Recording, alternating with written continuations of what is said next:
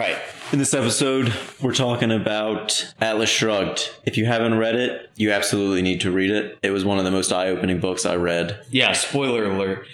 We're going to talk about the whole thing.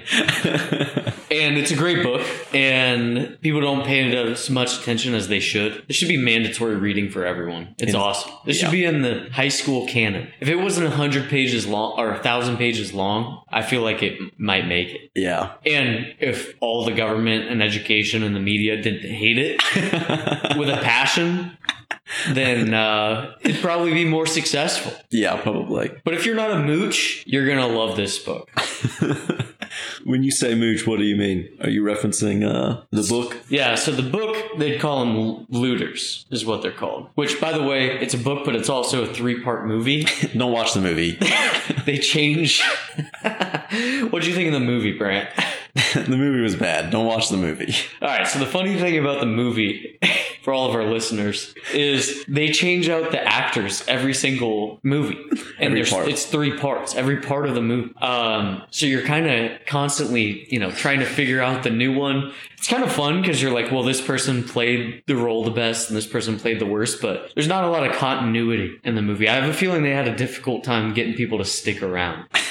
But I think their third movie also had some budget issues because they probably spent too much on the second movie, hoping that they would make maybe some more money from that. Yeah. But if you're not the reading type, basically the overall plot is the country, the U.S., is decaying economically. And it follows these business leaders, guy that produces steel, woman that runs the railroad, guy that produces coal. So like these industry leaders, it follows them. And basically what's happening is the government is creating a bigger and bigger welfare state, a bigger and bigger regulation state. They're basically making it harder and harder for these industrial companies to keep on operating and saddling them with burden. So what all these people do instead of fighting that, as they have over the past years and decade, is eventually they say, if you're going to make it this hard to run a business in America, then I'm done. And I'm going to quit society and I'm going to move to some valley in the middle of the mountains and I'm going to watch the world fall apart around me because you're telling me that you're basically disincentivizing me from helping other people and you keep on messing it up. Get out of the way, but you keep on messing it up. And so it follows that whole trajectory. And that's where the story pretty much leaves, is United States in economic ruin, but people, capitalists that escape and start their own little utopia, are able to at least survive and bring their values together and escape the crushing weight of the system. Is that a good synopsis? Yeah, that was great, dude. I can't believe you did that unrehearsed. Yeah, I don't know if people will really need that. Maybe they should just read Wikipedia. But if you've ever been the person in a group project, and I'm not saying this is me, because it's definitely not me, and sure as hell is not Brant, but if you've ever been the person in a group project that was the one carrying the team and you just felt like quitting and saying, all right, guys, how about you finish the project without me? That's pretty much the story. And then your team isn't able to finish the project. Right. And then, but you've left to you somehow got assigned to a different team. So you're getting 100 on your project, but it's totally isolated from everyone else. And your team is left behind with the rubble of whatever work you had done for them. But they're unable to make any sense of it. So they end up getting a 0 and you still earn 100. So why do you like Atlas Shrugged so much? Because I think you had actually read it before me, and then you suggested I read it, and I had read it in. I finally decided to read it during the beginning of Corona. Yeah. I think I liked it so much because, kind of like The Matrix, I thought it was an analogy for where we currently were in the world, and I thought it pointed out so many truths that I thought were obvious, and I would kind of make these arguments to people as well, at my job or wherever else. I'd say, hey, well, this doesn't make sense. Why are we doing this? Why are you forcing me to do it like that? Leave me to my own devices and I will produce value for the organization or whatever it is. And those arguments kind of fell on deaf ears. And I read this book and I saw, all the characters are having the same struggles that I was having. And it lists out exactly, or it shows, it doesn't list it out, but it shows throughout the narrative exactly what's causing these problems. And it's just like you said, the government imposing more and more regulations, more and more restrictions, more and more of a burden, additional taxes, essentially taking from these producers until they're taking 95% of their production, and they're making it so hard for them to keep the system functioning because it's become so inefficient, and they're supporting more and more of, as the book calls them, looters. And I just thought it was really well done. So, and I could relate to it. I think that's why I liked it so much. Yeah, I think if you go through life, especially in the education system, especially listening to the mainstream media, and you were only paying attention to that, you would think, wow, well, these people are all getting exploited. And the reason for failure is that, these major corporations, they don't pay enough money or something like that. There's not enough socialism in society. Yeah. Then you get in touch with the real world, and at least what I would say, the real world, and you realize actually the socialist pieces of society are the most broken, the most pathetic, the most inhuman parts of society. How many times do we have to run this experiment? Haiti and Dominican Republic, North and South Korea, North and South Vietnam, East-West Germany. It happens every time. And it doesn't matter if it's it doesn't matter if it's a centralized dictator socializing everything like Chavez or some other quote unquote dictator, or if you want to call him communist, that qualifies as communist or whatever.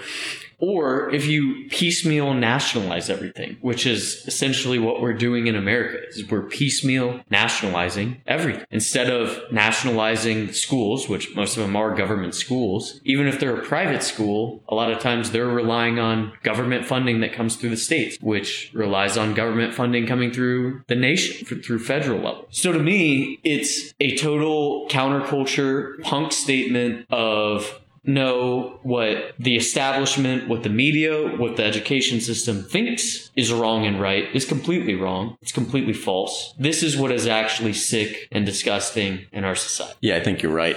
I mean, I think one of the things Ayn Rand, the author, did is, she made it pretty provocative by essentially saying that it is morally right or good to be selfish or self-interested. Which, I've gone back and forth on this. If I don't think I totally agree with that point that she makes. I think she does that more to be provocative, like I said, and gets the people going. Absolutely. But I do agree with the other points she makes, which are, or what I think she was really trying to say, which is it's the fundamental values that she's professing, right? For individual liberty, individuals to own what they create, it is theirs to do with what they will. And if you leave people to their devices and allow these extremely competent people to develop, create, innovate without hindering them and without taxing them, right? They will create something of value that already boosts the entire society or the entire world. If it's a new technology, the entire world is going to get to use it. If it's a new power source or a new material, whatever is developed, we already are experiencing the benefits from it just through its creation. And the person who created it ought to be rewarded. Like, that is what is morally right. They should be rewarded financially for their creation if it's good and worthy of, financial compensation, which, in her book, all these people are creating brand new either materials or creating some infrastructure for a railroad, like you said, that doesn't exist or hasn't been done before. So I think it's that value that she's really pointing out.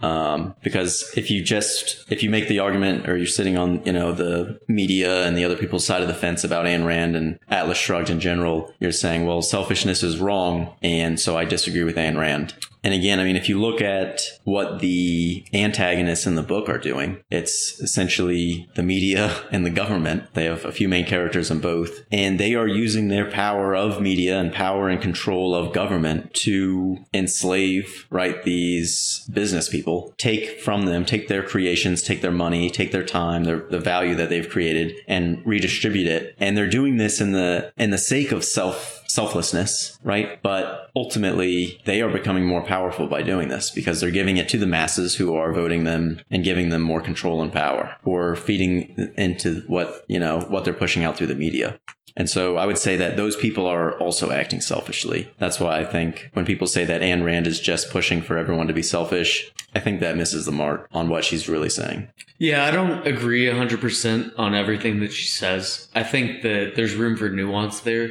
I think that if I was to address the selfish piece, it's natural and it's permissible. It's okay to be self-interested to the degree that you're not harming another person. Yeah. Right. And that's where so many of these counter philosophies like socialism, Marxism, that type of thing get it wrong, where, they see someone who owns a factory and they just assume immediately that they're harming other people, right? They're harming their employees because they're not making as much money. They're harming people abroad because they're exploiting, cheap labor or whatever. And certainly there could be an evil factory owner. I'm not saying that, but it's not inherently evil. It's not inherently evil. A lot of times they just hate people being successful. Right. And they're selfish too. They're just not successful. Right. Yeah. And they're covering it in... they're covering it in selflessness. Yeah. It's like, okay, well, I wasn't able to build anything, achieve anything, do anything of note. So instead, I'm going to lobby the government to take your shit and redistribute it to me and people like me. Yeah, I agree with you. I mean, I think if we're going to talk about the few nuanced things that might be wrong with Atlas Shrugged, I mean, the other one is, I think how she portrays all business owners to be good, right? Like you talked about, there could be an evil business owner. And in fact, I think a lot of the problems we have with capitalism, or we don't really have capitalism here because of the government, but the reason we don't is because of government interference, right? And I actually think that I know that a lot of business owners get in bed with the government in order to push policy that benefits them. I mean, the business owner has the money. We're talking about large corporations here, not small business owners. But yeah, these large corporations have the money to lobby. They have the money, they have the power, the control to get the government to implement laws, regulations that benefit them. And so it's almost like this battle of, yeah, the workers are lobbying the government to impose restrictions on the factory owner. And then the factory owners are lobbying the government in order to be either the only factory owner that's able to produce a certain thing or whatever else they're lobbying for in order to further consolidate their power and monopolize. And I mean, the obvious solution to me is the government should not be involved in that situation at all. Otherwise, you're going to create this battle of enslavement, right? The workers are fighting for the government to enslave the factory owner. And the factory owner is fighting the government to enslave either his competition, other factory owners, or the workers. Yeah. So the obvious evil here is the government. Yeah, or at least mediating through the government. And to the degree, I totally agree. I don't think they do she does a cynical enough job of, because you see James Taggart and how he's naively thinking, oh, well, this is good for everybody, so I'm going to do this change or that change to the railroad, right? I don't think it flushes out with enough detail the cynicism and the tactic of using government and regulations to beat other businesses over the head. Mm-hmm. Right? So, I mean, I don't think there's even anything wrong with lobbying government. In many cases, I think it's fine, especially when people are campaigning to just get government to leave them alone, right? But the issue is for every person that's doing that, there's another that's getting government to become a club that they're using to hit their competitors with. Right. And even more common, I think, is rent-seeking behavior, right? Where it's trying to lobby government to pass bills to fund my specific thing in particular, right? Mm-hmm. And that's the worst because, I mean, think about the amount of rent-seeking there is in America. I mean, why am I paying taxes for wind production? What are you talking about? What are you talking about? Why am I paying for that? Yeah, I mean, you can say a lot more than wind production, but yeah. Well, I mean, why are we paying taxes to other countries? Or why are we giving money to other countries? Why are we giving a cent to another country? No one knows. Zero. We should give zero to another country. None. Yeah. What do you think about... So like we said earlier in the synopsis, Blake was talking about how these, business people continued to work, the competent people continued to work even as more and more burden was put on them. And eventually they quit instead of trying to fight to survive and fight to keep society alive. They just quit and said, yeah, you guys, good luck. If this is how you want to run things, go ahead. My business is yours. And then they go off into Galt's Gulch, which is this hidden utopia, and they live by the values that they want to live by with other people who think likewise to them. What do you think of that solution, or do you think that there's a different, better solution than leaving everything to burn and not worrying about it? I mean, this basically goes to the self-preservation versus altruism talk, right? Because the altruistic person says, no, you've got to fight these looters, right? These rent seekers, these socialists, these looters as much as possible, all the time, to your dying breath. The Galt's Gulch approach is, all right, looters, go ahead and ruin the country. I'm going to go chill with my homies in the mountains, and good luck. And, I don't know. I think it's kind of like with self-interest in general. Like I said already, I think it's entirely permissible and even almost like the default. It's perfectly fine to do that, to go to Galt's Gulch and abandon the system. I don't think there's anything wrong with it. But I also think that it is a selfless action to fight that type of behavior and those types of values. I absolutely think so. You think it's futile to try and... It is futile. And I mean, it's kind of like asking, you've got, you're Rome and you've got barbarians. Is it better to, try and retreat and save whatever of your unit you can have left or whatever, or to face them and take as many down as possible? Like, depends on your perspective, right? Yes, it's futile. In Atlas Shrugged, it's futile. In the piecewise nationalization of America, it's probably futile. There's no turning back Social Security. There's no turning back Medicare, Medicaid, or any of these other things. There's no turning back the claws of the federal government that have dug into our medical, education, all of our professions. So just letting it collapse may be the only reasonable thing. Yeah. I mean, you could fight it. It is possible to change. It's just a matter of, like, can you win? And I don't think you can. Yeah, I mean, I would agree with you. I mean, the only part I disagree with is I don't think you can fight it. I mean, you can fight it, but like you said, yeah, it's pointless. It's futile. Yeah. There is nothing to be gained from it in fact, you're just going to slow down, I think, the entire process of its collapse anyway, which is worse for everyone. Yeah, but up to a certain point, it's not futile, right? Like, before the battle is lost. Yeah, probably like 1912 when they added the federal income tax to the Constitution. Then it was futile? I think so, dude. I mean, that's the thing about government, man. I mean, you said it yourself. They're never going to get rid of these programs and systems. I mean, the government gets bigger. It only moves one way. It only grows. Right. Now, if there was something that, reset all of our laws back to, and I mean, we've talked about this before off the podcast, but even just a decade or every 20 years, a reset button back to just the Constitution. But the problem is, I mean, that's not going to work either, because it'll get to a point where they have this massive stack of laws and bills that they automatically sign off on at that immediate day. Right. I mean, that's essentially the budget every year. Right. And look how that's going. Right. You think that they're going to reduce the budget? You think they're going to pay down the debt? No, I don't. Well, I guess they will pay it down, right? It's just that the dollar won't mean anything. Right. They'll print it and pay it. Yeah, I guess the interesting piece to me is also, in Atlas Shrugged, John Galt delivers this monster of a speech, probably about 100 pages out of the 1,000 pages of the book. So 10% of the book about his values and how this is all happening, and from his perspective, what's going on. And basically, 100-page capitalist monologue. And I think the takeaway, and it has been a while since I read it, but I think the takeaway is that people were swayed by this. I don't think it's that easy to do with people. I don't know. Like, you're trying to convince the masses that capitalism is desirable. I mean, I think you have demographics and education against you. Like, it's only moving in the other direction, right? So I guess you can't explain the way out, aka capitalism. The only thing you can do is let them face their consequences. And, maybe that is a healthier way to live. Screw them. And actually, you know what? Now that there's Bitcoin and the crypto world is only growing, I think Bitcoin's going to enable people to just leave. I mean, you think about that same Atlas Shrugged scenario. How does that change when people can put their life savings in their head and escape instead of walking away from their companies? Because that's the thing that gets people, right?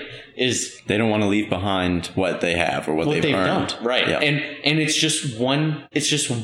You just have to comply with this one regulation, and they're like, okay, well, I'm going to fight this tooth and nail, but I'll do it. And then 3 years later, something else gets added, right? And you can't ever say that's enough, because you can't just, most of the times, you can't just pack up your business and leave. And where would you leave to? Bitcoin solves almost all these problems. Yeah, I mean, I agree, dude. I think before I knew about Bitcoin, I actually felt like kind of hopeless because I knew I had to fight because this is, like you said, this is what I have. I want to keep what I've earned. I want to keep what I've done up to this point in my life. And I want it to be valuable and mean something in our society. And the way we're headed, it's not going to be. And so I was stuck fighting a fight that I knew was futile, but I did it anyway because there was no other option. And like you said, with Bitcoin, I mean, there's the way out.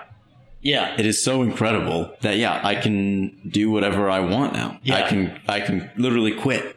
Yeah, it's so interesting because you have all these sci-fi and futuristic books about, people declaring independence in space, right? Or like Galt's Gulch and people just finding their own little valley where they get together with other capitalists and other freedom-minded people. But that's occurring right now, and it's on the internet. Galt's Gulch is on the internet. The internet has declared independence from all governments. Yeah.